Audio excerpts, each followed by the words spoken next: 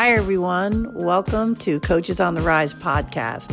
Before we get into our show, I wanted to talk to you a little bit about our event that we're running out in Colorado Springs, Colorado, May 28th through the 31st, called Camp Elevate for Coaches on the Rise. It is a very unique personal and professional development program for all coaches of all sports. I guarantee you, when you leave camp, it'll rejuvenate you. Will send you away with a lot of great ideas, and you'll meet some really, really cool coaches in the process. So if you're interested, we'd really love for you to take a peek at truenorthsports.net, and hope you'll join us in Colorado Springs this coming May. Now, on to the show. Hello, and welcome to Coaches on the Rise, the podcast for all coaches of all sports. I'm your host, Celia Slater. And today we get to visit with Amanda Butler, the head women's basketball coach at Clemson University. And Amanda's had a really interesting 3 years of some pretty lows, some pretty low lows and some pretty high highs and everything in between. She got let go from the University of Florida, and then she took a gap year. And then this past season was the head women's basketball coach at Clemson. So I think Amanda has some really great insights that she's learned over the course of these 3 years. I'm very confident you'll get some great nuggets about experiencing failure, to trusting your gut, to be who you are. And one of the most important things I think Amanda talks about is not being afraid to ask for help. I think you're really going to enjoy this conversation. So now, on to the show.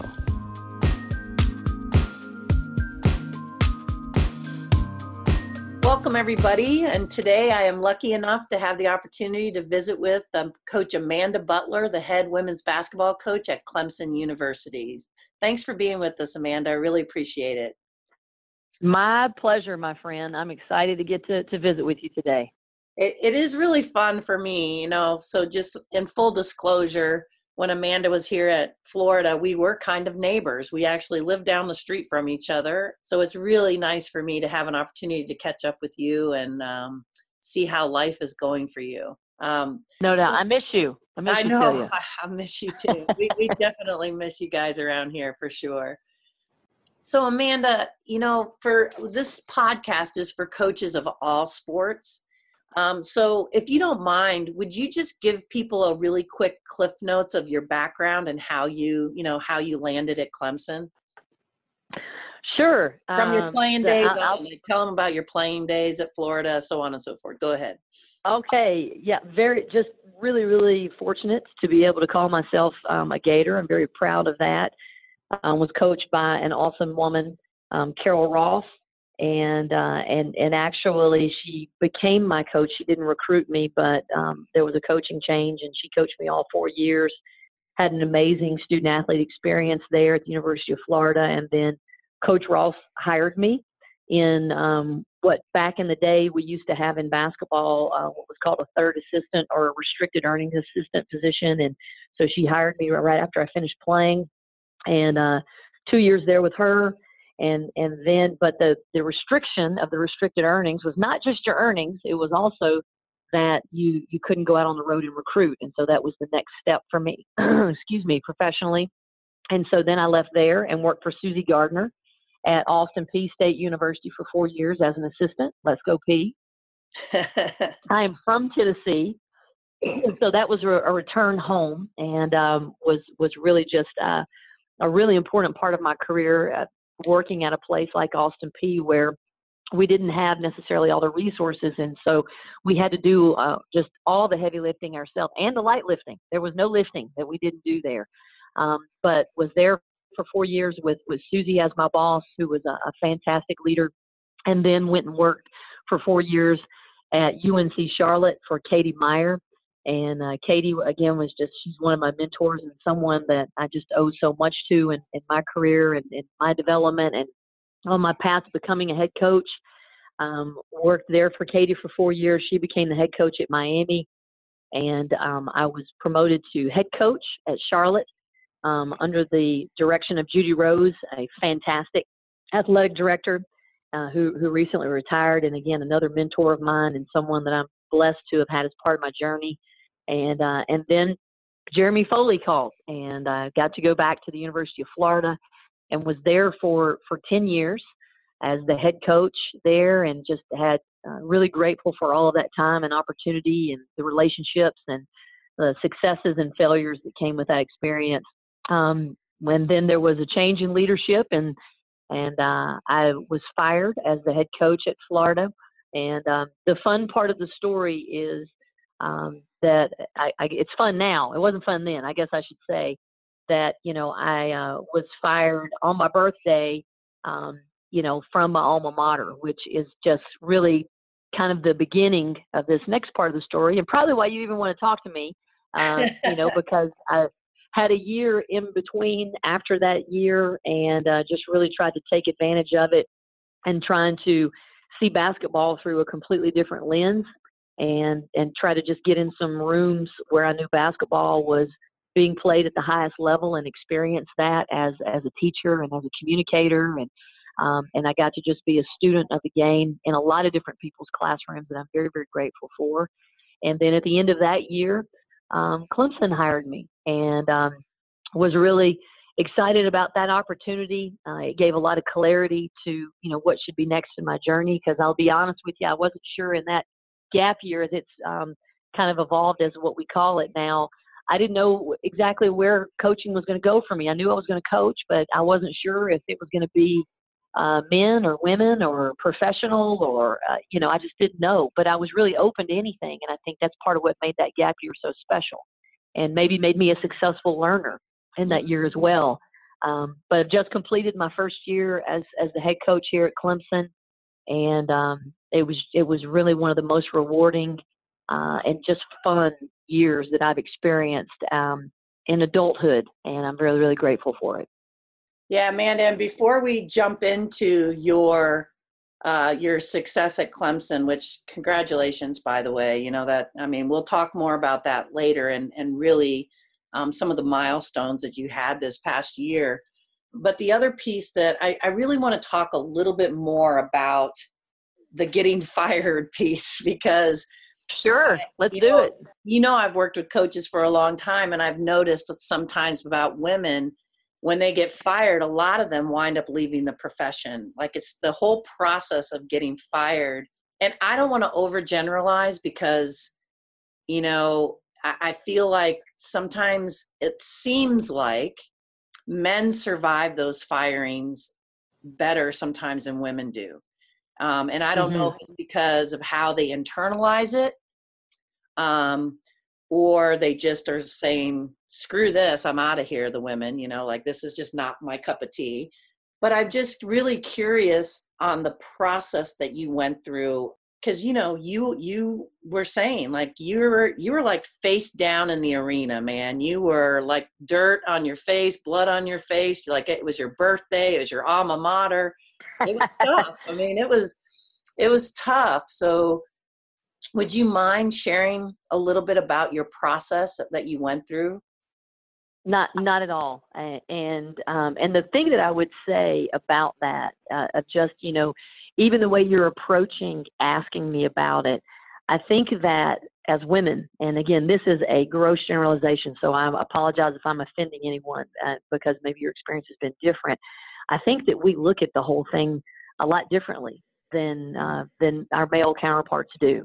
And I don't think that necessarily gives us an advantage when we face that sort of adversity, that we make our jobs sometimes bigger than they should be. And I think that's part of our advantage in the way that we coach, because we do maybe feel differently, or a female energy gives us a certain advantage. But then there's sometimes when I think sometimes that can occasionally distract us from being our best, or from bouncing back from something, or whatever the case may be. And so I would just tell you, at the beginning of that transition of my life, I had so many wonderful people in my life who were calling, or, wanted to see me, or just, how are you doing? And you must be devastated, and some thoughts along those lines. And, my response to those thoughts were, listen, I was devastated when my Meemaw passed away. losing my job was not devastating because basketball and coaching super important to me. Don't get me wrong. I mean, it has been the most really formative force in all of my journey outside of my family. However, basketball and coaching is what I do. It's not who I am. And those are messages that I think I want to believe that, especially as I matured as a head coach, even at Florida, were the messages that I was really trying to impart to my players. And so then in the face of being fired, you really get a chance to walk your talk in some of those regards. Right. And I felt really convicted in a lot of those spaces in terms of what was it that I had been teaching as the head coach at Florida? What were the things that I had been messaging to my team and hopefully modeling to my team and trying to hold them accountable for, like handle your business like a woman. Or, the scripture, Galatians 6:9, don't grow weary in doing good because in due time you'll reach a harvest if you do not give up. So those are some of the messages that were really, really big in our program. And I think it's really comfortable and convenient to teach from, certain messages like that, but it's not quite as comfortable and convenient to live them out when it's not on a basketball court or the adversity is actually yours to own. And so I felt very convicted, like, okay, I've been saying all these things for all these years. Now, how am I going to model that to these women and these young women that I had a chance to coach? And so that's kind of how my journey began. And one of the other messages and practices that were really important to us in our program was gratitude. And so that's just really where I wanted to start with that journey. Was I just wanted to find the things to be grateful about. I didn't want to dwell on the negative. I definitely didn't want to be that bitter, fired coach, because that's not how I felt. And I didn't want to be portrayed that way, and that was not the energy I wanted to give off by any means. So that's kind of and that's not a Pollyanna or fake look into, that part. There was disappointment. Don't get me wrong. It's not like I got fired and said thank you. There was definitely disappointment and a lot of heaviness to that time and the days around that time. But I felt like my biggest responsibility in all of that was to really begin that next leg of my journey with gratitude. And that was going to be the most authentic way that I could represent myself in the face of what was going on. And also my best chance of trying to figure out what was next for me and my family. Mm-hmm.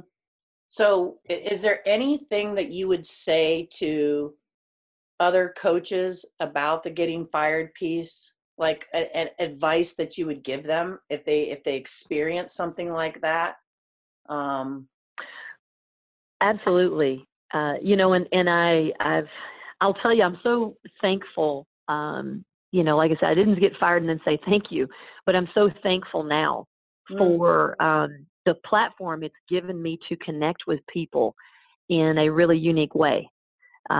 Because it's really easy to talk to or to hear from a fired coach when you are a fired coach.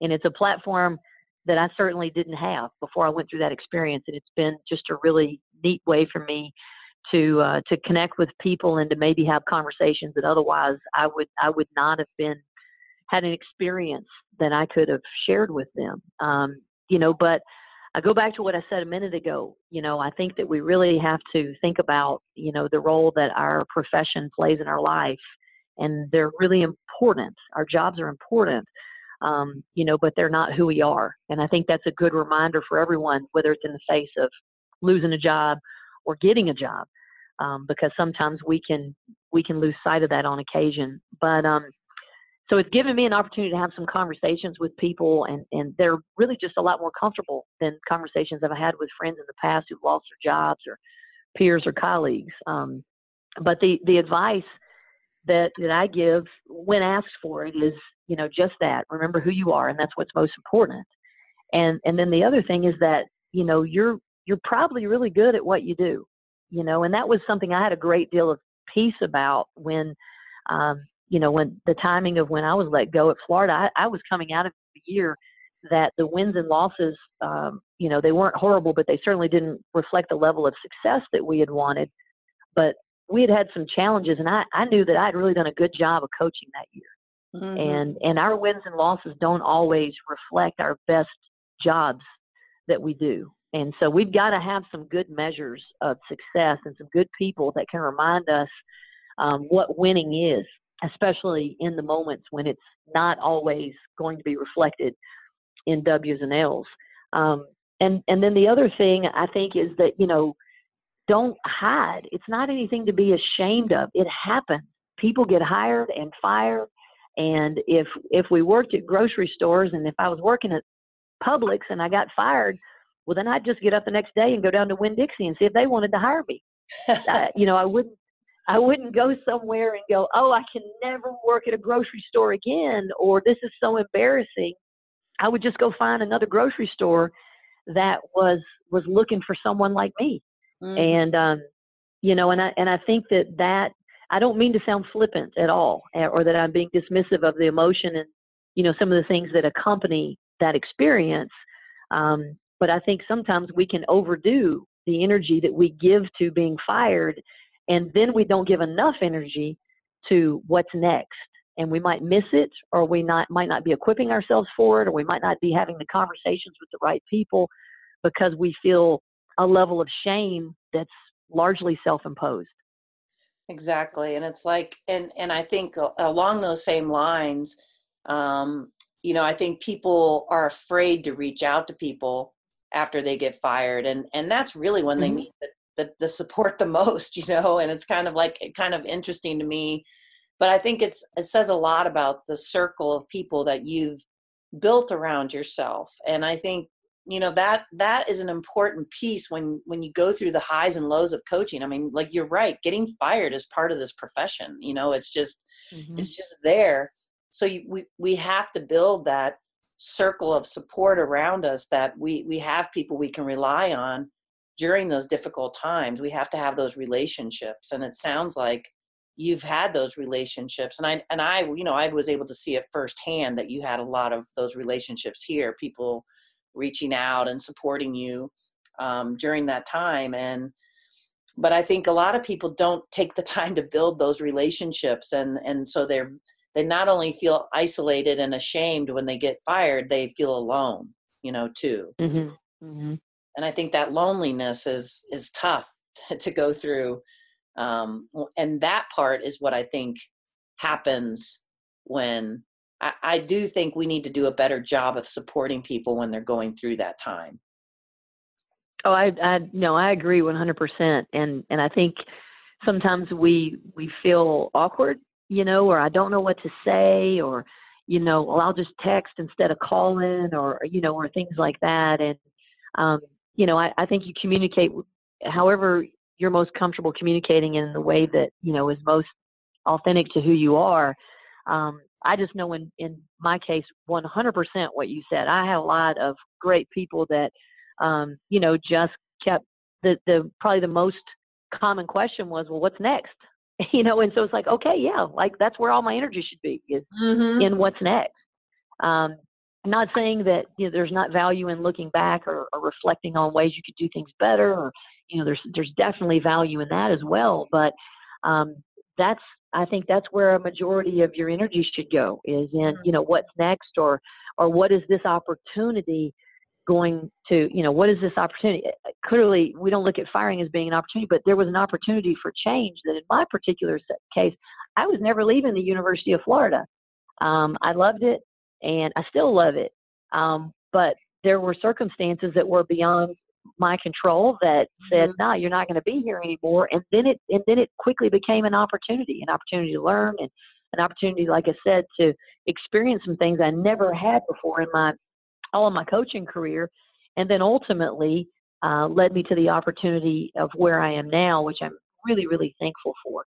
But I think as quickly as you can turn around the experience and start to look at, this is an opportunity to do something new, or this is an opportunity to do something different, or, in my case, I'm a woman of faith. And so, this is clearly part of God's plan for me that I didn't see, which in and of itself, I think is, the way I want to live my life, by faith. There's a lot of things I can't see. And so then I just have to trust that when they're happening or when I'm experiencing them, that they're leading me to something good or something better or something that better suits me and my family.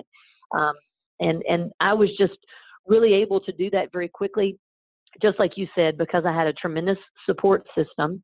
And, because I really try my best to live a life of gratitude. And I think that really helped me.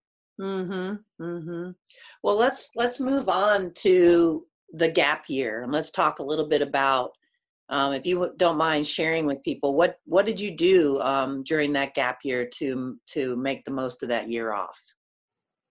Well, I kind of alluded to it a little bit already. I realized very quickly that I had an opportunity to do some things that maybe I had never been afforded the opportunity to do before, and there really was a sense that I kind of the blinders that I think again are very self-imposed, that we sometimes when we get in jobs and we're so nose to the grindstone with recruiting or the concerns of the day or the next thing that's coming up, that we don't pick our heads up and look around as often as maybe we should or could. But I knew that I wanted to see basketball through a different lens, and basketball, the best basketball in the world is played in the NBA, and that's no disrespect to the WNBA or any other spaces that basketball is played. It's where the best in the world play, and they happen to be men's players,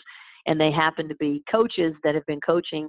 Obviously, the NBA has been around a whole lot longer than the WNBA or any of those other spaces in the professional ranks. And so I really wanted to try and learn, and in a space where they're not concerned with recruiting, where they don't have other responsibilities or things that consume their time outside of basketball, just basketball. And I wanted to see what that looked like and how that operated and how those guys taught, and what communication and teaching looked like when you were trying to put in a new offense with what are arguably and I got to be in a couple different spaces: Boston, Oklahoma City, Detroit, spent a little bit of time in Charlotte, a little bit in Orlando, arguably though the best players in the world in some of those places. So how does a coach communicate and teach a person like that? I was just really curious around some of those ideas, just aside from strategy and the X's and O's of the game. So I went to as many clinics and those sort of things as I could as well. I did start that journey you mentioned earlier about, your support system, and I talked to a lot of people, just really tried to seek wisdom and said, okay, here's what we're looking at. I got a year, and I basically feel like I can go anywhere that I want. My son at that point was not very old, very portable, no idea where we were, or, so our family could move very easily. And so just ask a lot of people, like, what would you do if you were me? People like Becky Burleigh or Sherry Cole or Billy Donovan, or, just on down the line, talked to a lot of different people. And also just talked about that desire that I had to also study the NBA. And from that, just kind of developed from those conversations and conversations with Jana and just other people, this idea of like, well, let me go in one of these, let me see if I can get in one of these NBA doors and not just stay for 1 or 2 days, but stay for an extended amount of time where I can really observe the nuances of how they communicate, how they teach, how a season unfolds. And so that led to me spending about 6 weeks with the Boston Celtics and Brad Stevens and his staff, which were just tremendous. While I was in Boston, I tried to see as many practices of neighboring institutions as I could. So I tried to focus more on men's basketball because, not again any disrespect to women's basketball, I knew I'd seen a lot of women's basketball. I had a great idea of the way a lot of people operated in women's basketball. So the women's basketball practices that I observed, I wanted those to be what I felt like might be a little bit different than what I'd already seen. Spent some time with Barbara Stevens there at Bentley, who is a Hall of Fame coach at the D2 level. All she does is win. But spent six weeks up there in Boston trying to digest as much basketball as possible. Left Boston, spent a little bit of time in Nashville where my family is, and went to a few practices there. Rick Bird, who just retired on the men's side from Belmont, got to see him practice. Got to watch Stephanie White practice at Vanderbilt. And then loaded up the car again and drove to Oklahoma City and spent all of the training camp with their G League team there, the Oklahoma City Blue, and Mark Dagnalt, who is just a really unique thinker and really just a smart guy and a great coach. So he let me sit with his program and his team and his staff for probably about 3 weeks. Then we started the journey back to Florida, and along the way stopped at University of Alabama, Huntsville, and spent some time with Lenny Acuff, who was another phenomenal Division II coach on the men's side. He actually just was announced as the head coach at David Lipscomb on the men's side recently this week. But just made stops like that, and spent some time when I went up to Charlotte and watched the Hornets play, and watched the Hornets practice. I really didn't watch a lot of games. I watched a lot of practices. Mm-hmm. Spent some time also with the Orlando Magic. I have a really good friend in a guy named Jay Hernandez, who's just an elite coach, especially in the skill development realm. And so I would go over there and spend time with them anytime that my schedule allowed, and they said it was okay. And then in between that, just listened to every podcast I could and tried to read a bunch and just try to have really, really good. I think I did a good job of pursuing really good conversations whenever I was in those spaces or just had a chance to meet somebody new and really pick their brain. Well, I think that's just absolutely phenomenal that you did all that. I mean, that is definitely making the most of a gap year for sure. What would you say, like, I know a lot of people really admire Brad Stevens, as a coach, and like, what do you think are his best qualities? What did you learn from him?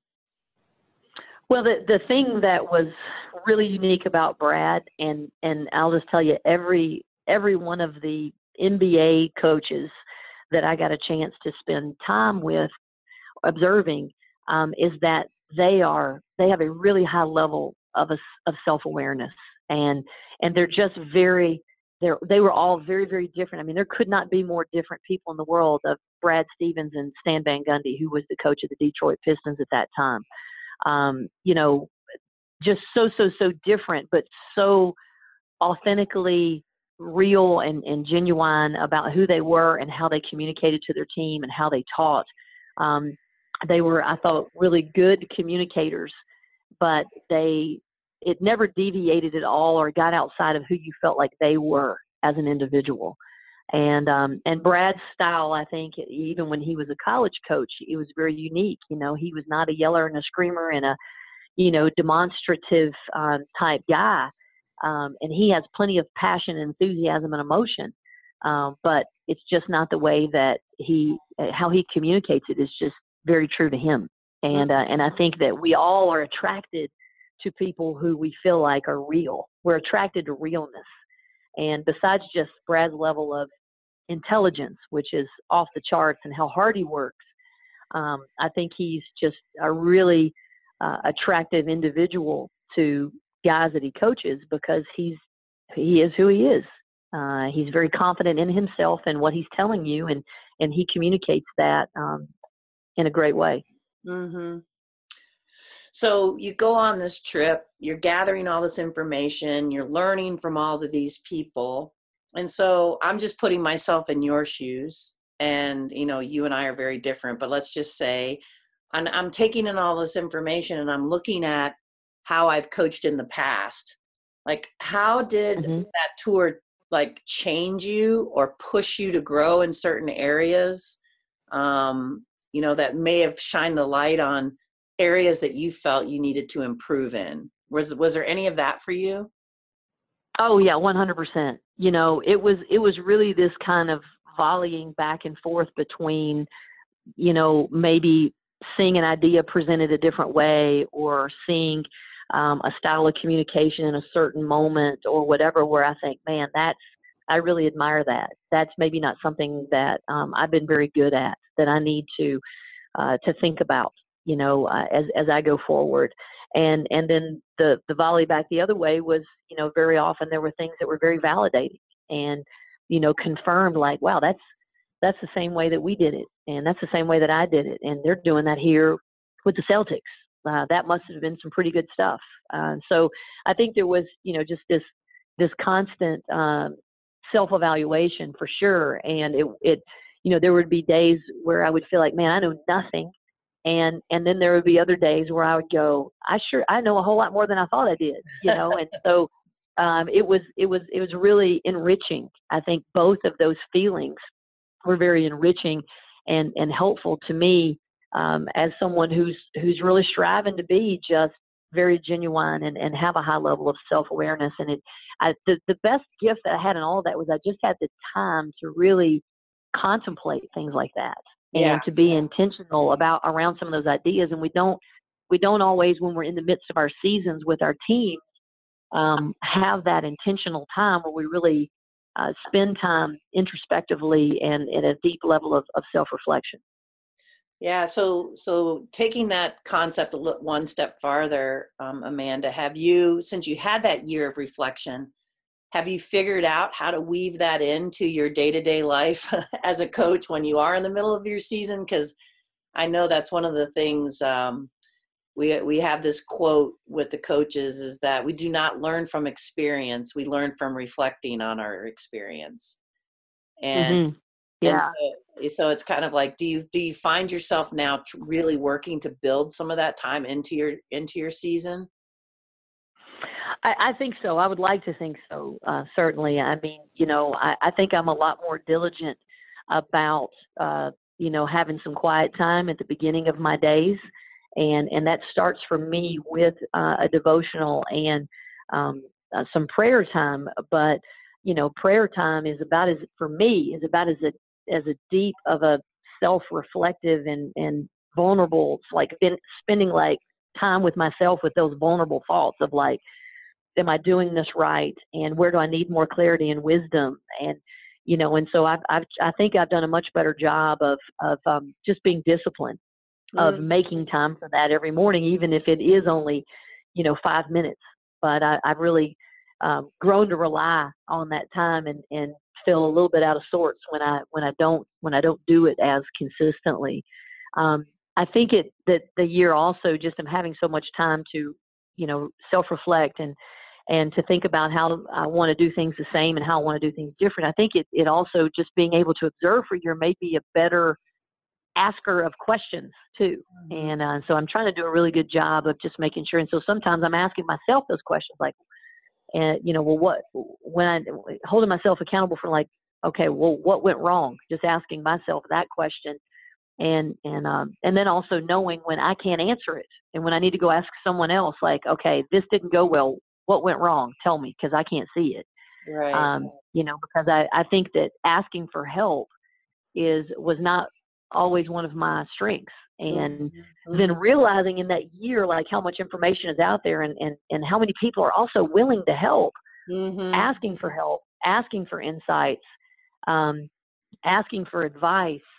It's kind of crazy because I don't think until you start to get older do you realize how much you need to be asking for help. And if we could start asking for help sooner, and if we could start seeking wise counsel and advice from people who've been through a few more things in life than we have sooner, then we would maybe make less mistakes, but we don't realize that we need that until we're older, so. I know, and it's so hard to teach it because it's hard to ask for help. And I think that's true of any human beings, regardless of the situation. It's hard for us to ask for help. And I totally agree with you. It is a very vulnerable thing to do, but it takes a lot of courage to do it. So if you look at all of that, Amanda, so we've just talked about 2 little chapters in your life, the piece about getting let go, then your gap year. And if you had to summarize it, has any time during that, has it changed you as a coach in any ways? Like, do you feel?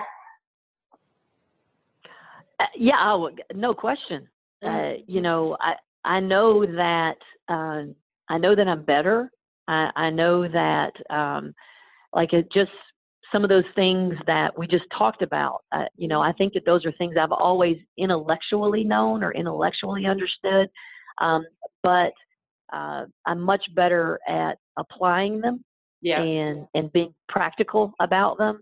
And I think I was forced into that, because whether it was because I had more time or whether it was because, I knew that I had an opportunity and I wanted to take advantage of it, or, whether it was because I just got a chance to look at myself a little bit differently.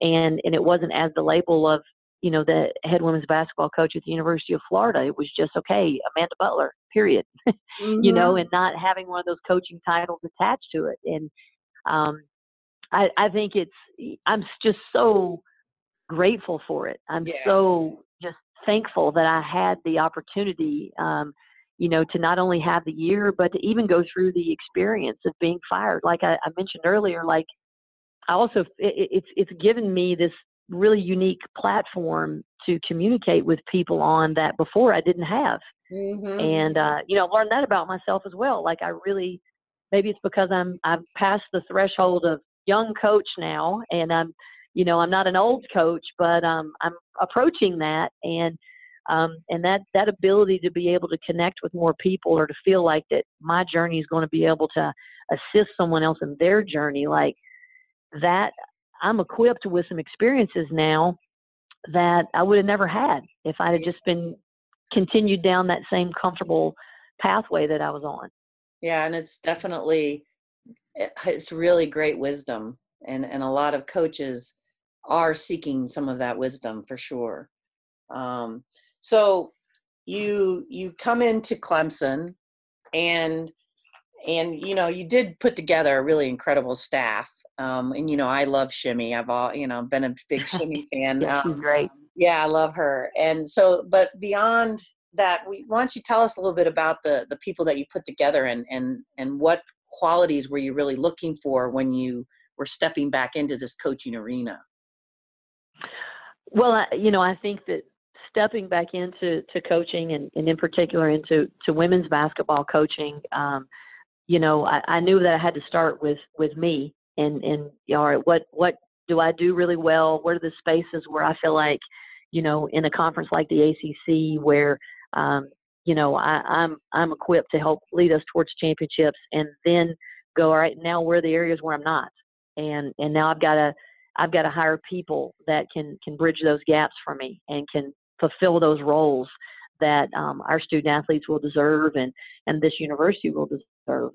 And Shimmy and I had obviously had worked together at Florida. I had tremendous amount of confidence in her, trust in her, admiration for her, and how good of a coach she is, how much of a mentor and teacher and recruiter. And so Shimmy was definitely a place where I started. And I had a lot of really great pieces on my staff at Florida. And the director of operations is a really, really, really important position for me on my staff, because I am not a very good detail and deadline person. I'm not good at those things. And so, I'm fortunate enough here to have a director of operations and also a program assistant. And Shelly Greenman was also one of the people that, made me really confident about this journey and helping me fill some of those holes in my skill set. And then also just a tremendous amount of trust for her and her judgment and her level of experience and wisdom. And then from there, in terms of assistant coaches,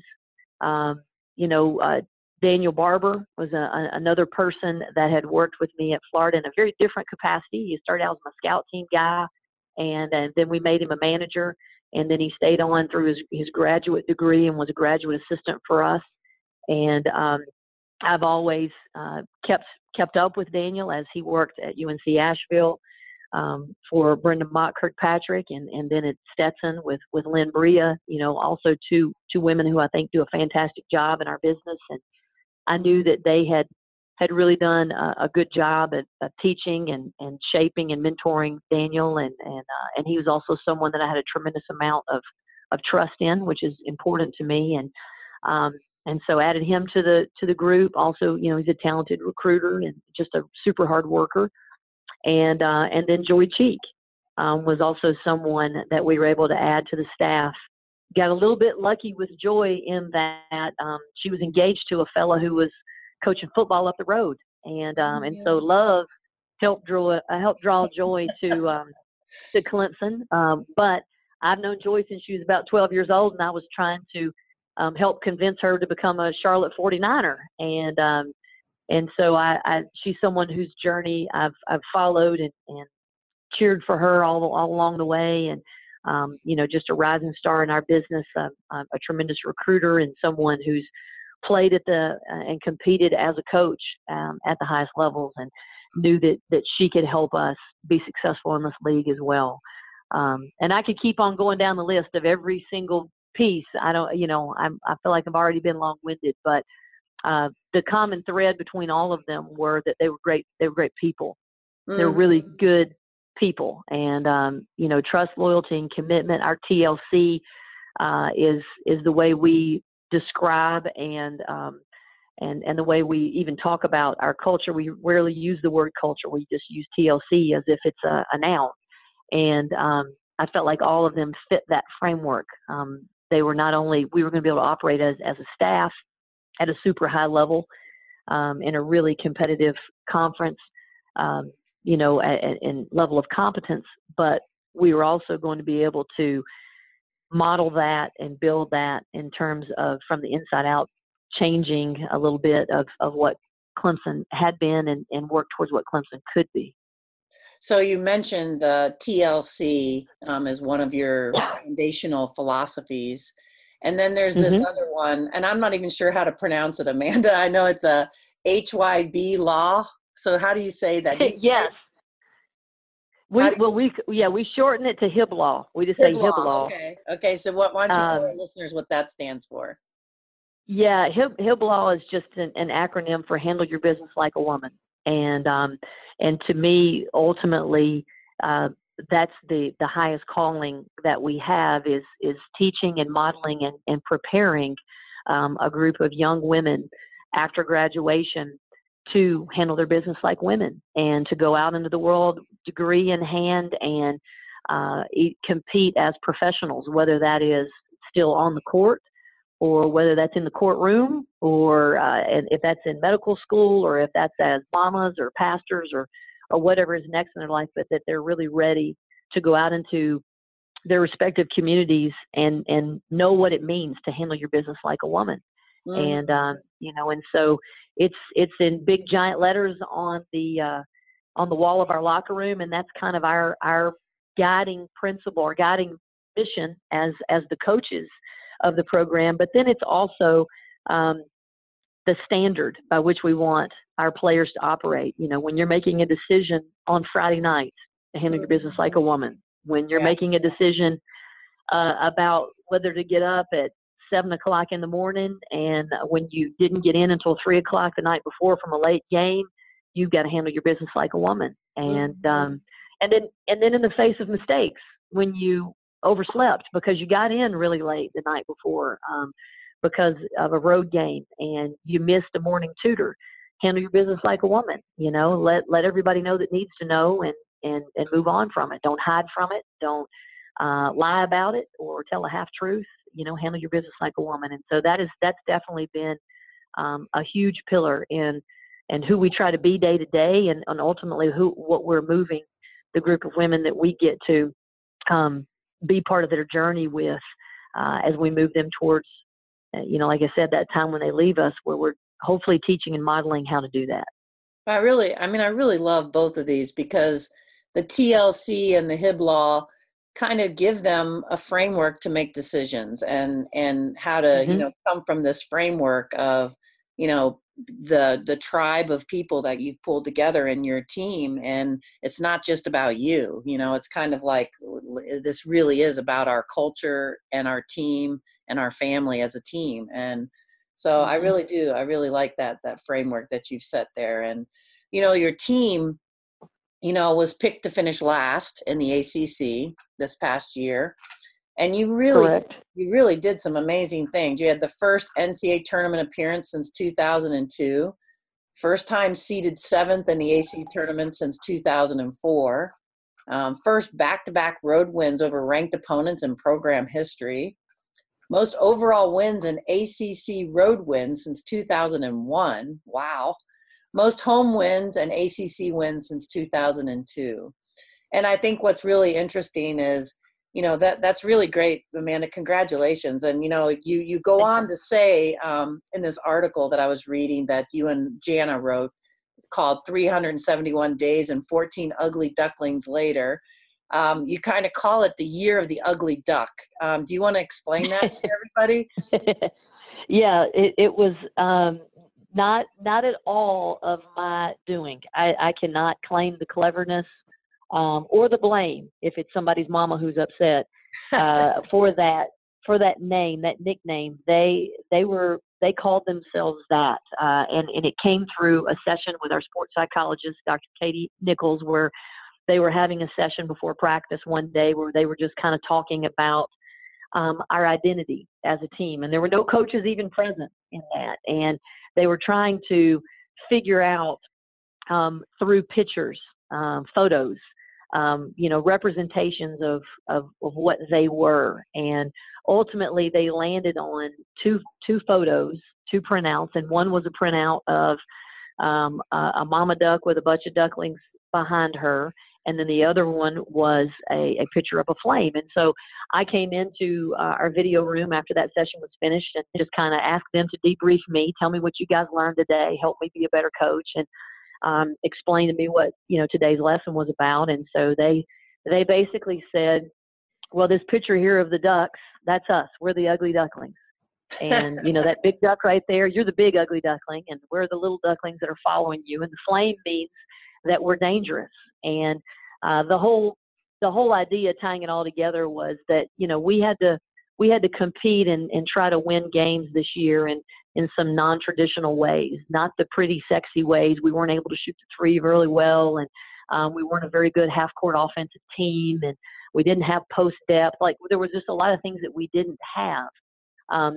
But the things that we did have, well, they were kind of an ugly way of competing. It was, just this old school, like floor burns and tips and, get knocked down. How fast can you jump back up? And let's just play with a tremendous amount of effort and let's try to win the foot race. And let's just ultimately not give energy to anything that we're not. And the things that we were, the self-proclaimed thing, came up with that self-proclaimed name of, like, it's kind of ugly the way we play ball, but it works for us. And therefore we're a little bit dangerous. And so we're the dangerous ugly ducklings. And so I said, hey, I co-sign. Sounds good to me, y'all. Let's go. And let's do it. Yeah, let's do it. And it's kind of funny. And that's what worked for us. I have this image of you walking and all these little ducklings following you. It's kind of funny. So, I'll be honest with you, Celia, it was really cool. Like, as they were explaining it to me, like, I don't know that everyone would feel really excited about, a group of 20-somethings calling you like the head ugly duckling, but I thought it was really cool, and I was very proud. And it was just so freaking accurate. Like, it really was who we were, and they nailed it. And so I love that level of kind of cumulative self-awareness that they hit it right on the head. Yeah, that is really cool when a team does that and takes ownership of their identity, and so deeply. And I have to admit, I watched you guys play several times on television this year, and I would say it was very accurate. It was like you were like this team that, you did some things and they weren't always pretty, but somehow you stayed in the game and you were, there at the end and winning those games. So I think it's really a great testament to you all. The last question, or one of the last two questions I have for you, Amanda, is in taking, and this is a quote from this article, in taking trust one step further, my team had a positive relationship with feedback. And you call them Team 44, and you says Team 44 wasn't scared to hear the truth ever. Can you say a little bit more about that and how you built that a little bit into your culture? Sure. Well, it was something that we talked about before we even started playing games. We wanted to try to train what we called unnatural skills as much as possible. And so there was some acknowledgement, like way back in the summer, that If we're going to be different, if we're going to be special this year, then we have to do things a little bit differently than other people. Well, most people don't really want to hear the truth about themselves unless it is a compliment or unless it's truth that's easy to hear or easy to adjust to. And some of the truths I've already told you, or some of the truths that my team was willing to hear was like, look, guys, we don't shoot that well. So let's not shoot, okay? Let's not shoot that shot. Like, we don't need to take a lot of threes. And that's nothing. There's no basketball player on the planet ever. You were a baller. Like, nobody wants to hear, don't shoot that shot. And then there's a timeless truth that kind of corresponds with feedback very often, is that we naturally, when we hear truth that we get feedback that we don't want to hear, that's hard to hear, then we very often then we'll try to find the flaw in the person who's delivering that feedback to us. And so, we just really at the beginning of this year said, let's talk about what some of the realities of our team, and let's own them. Let's build an identity around, other things. But the first thing that our team had to do was accept the truth about themselves. And shot selection was a really, really important component of us being successful this year. And so they had to understand by hearing feedback really early on, like, that's not a good shot for you, or that's not a good shot for us.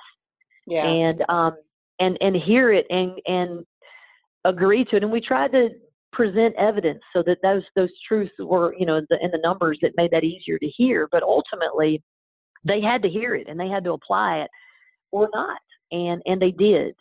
And I thought that was a really unique quality of this team. And some other people say, well, they were coachable. Yes, but that's just such an oversimplification.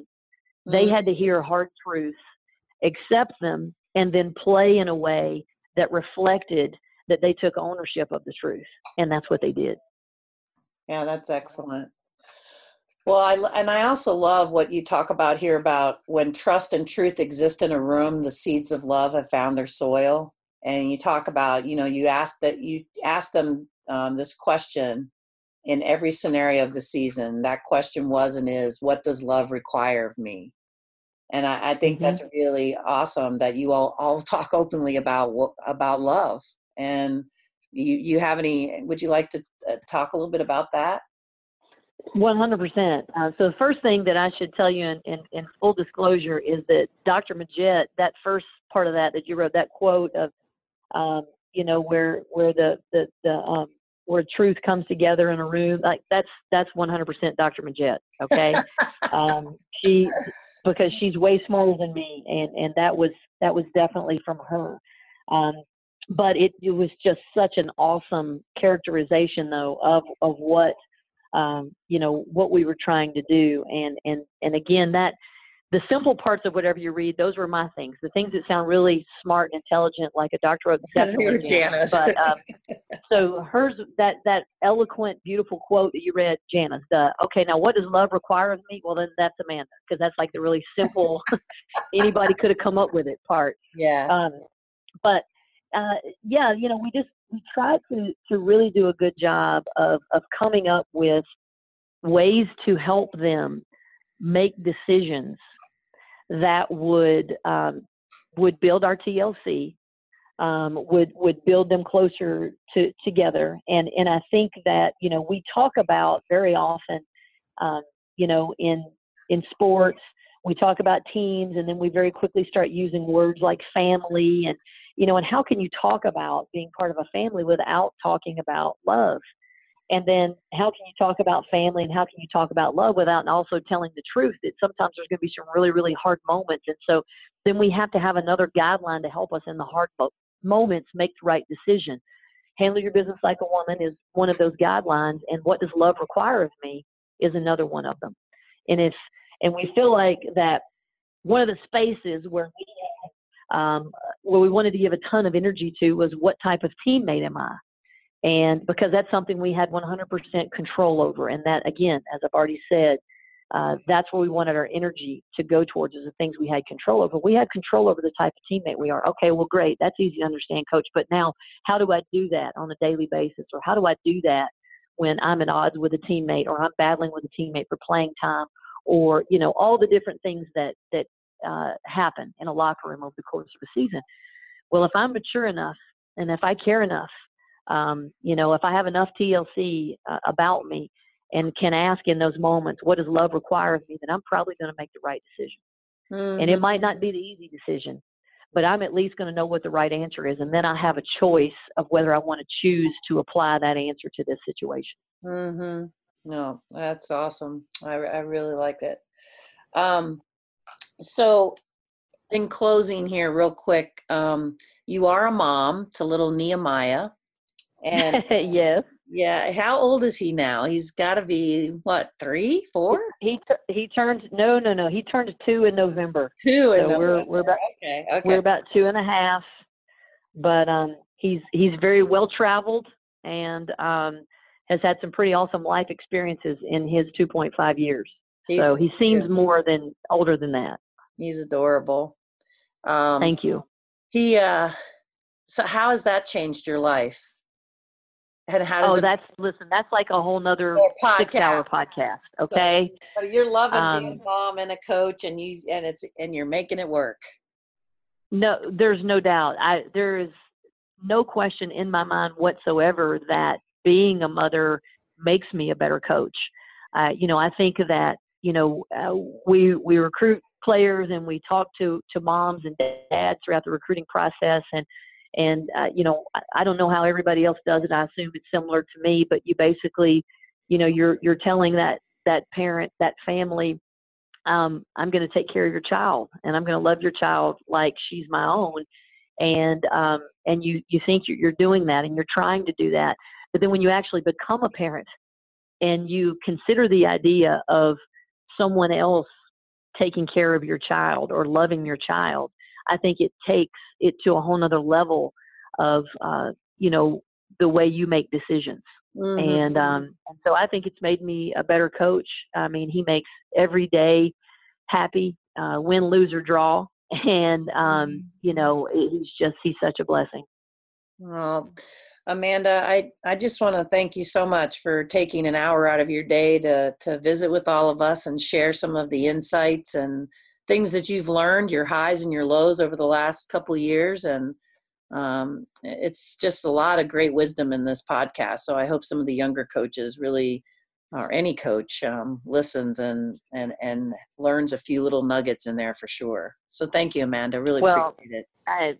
Listen, the pleasure is all mine. You're doing great work, Celia. I appreciate you, sister. And, and your passion for trying to equip all of us to be better at what we do, to find more fulfillment in what we do, to figure out how to survive and thrive and to reach our highest level of potential without sacrificing our level of joy. And so I'm tickled that, I got a chance to be on and share a few things. And I would just, if there's anybody that happens to listen to this that, wants to talk about any of these things further or thinks that I can ever help them in their journey, well, that would be, that'd be really humbling to me. And I'm pretty easy to find. We're just down here in little Clemson, South Carolina. So look me up. And I will, so everyone knows, I will include the link to the article that I was pulling some quotes from. I will post that link to that blog post so everybody can read it in its entirety. So thank you, Amanda, and good luck with the rest of your career at Clemson. Thanks so much, Celia. Hope I get to see y'all soon.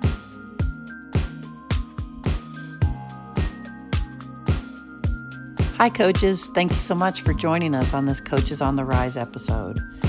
There's a few little things that we'd really like to ask you to do for us that might seem little, but they're huge for True North Sports. First, if you enjoy our podcast, please subscribe. And we'd really like to hear what you have to say about our podcast by writing a short review. The second thing is please share our podcast with other coaching colleagues that you have. And the third thing is join us on social media. Follow the different programs, things that we're offering through True North Sports for all coaches of all sports on Facebook, Twitter, and Instagram. Thank you for joining us. And until next month, keep shining bright, coaches.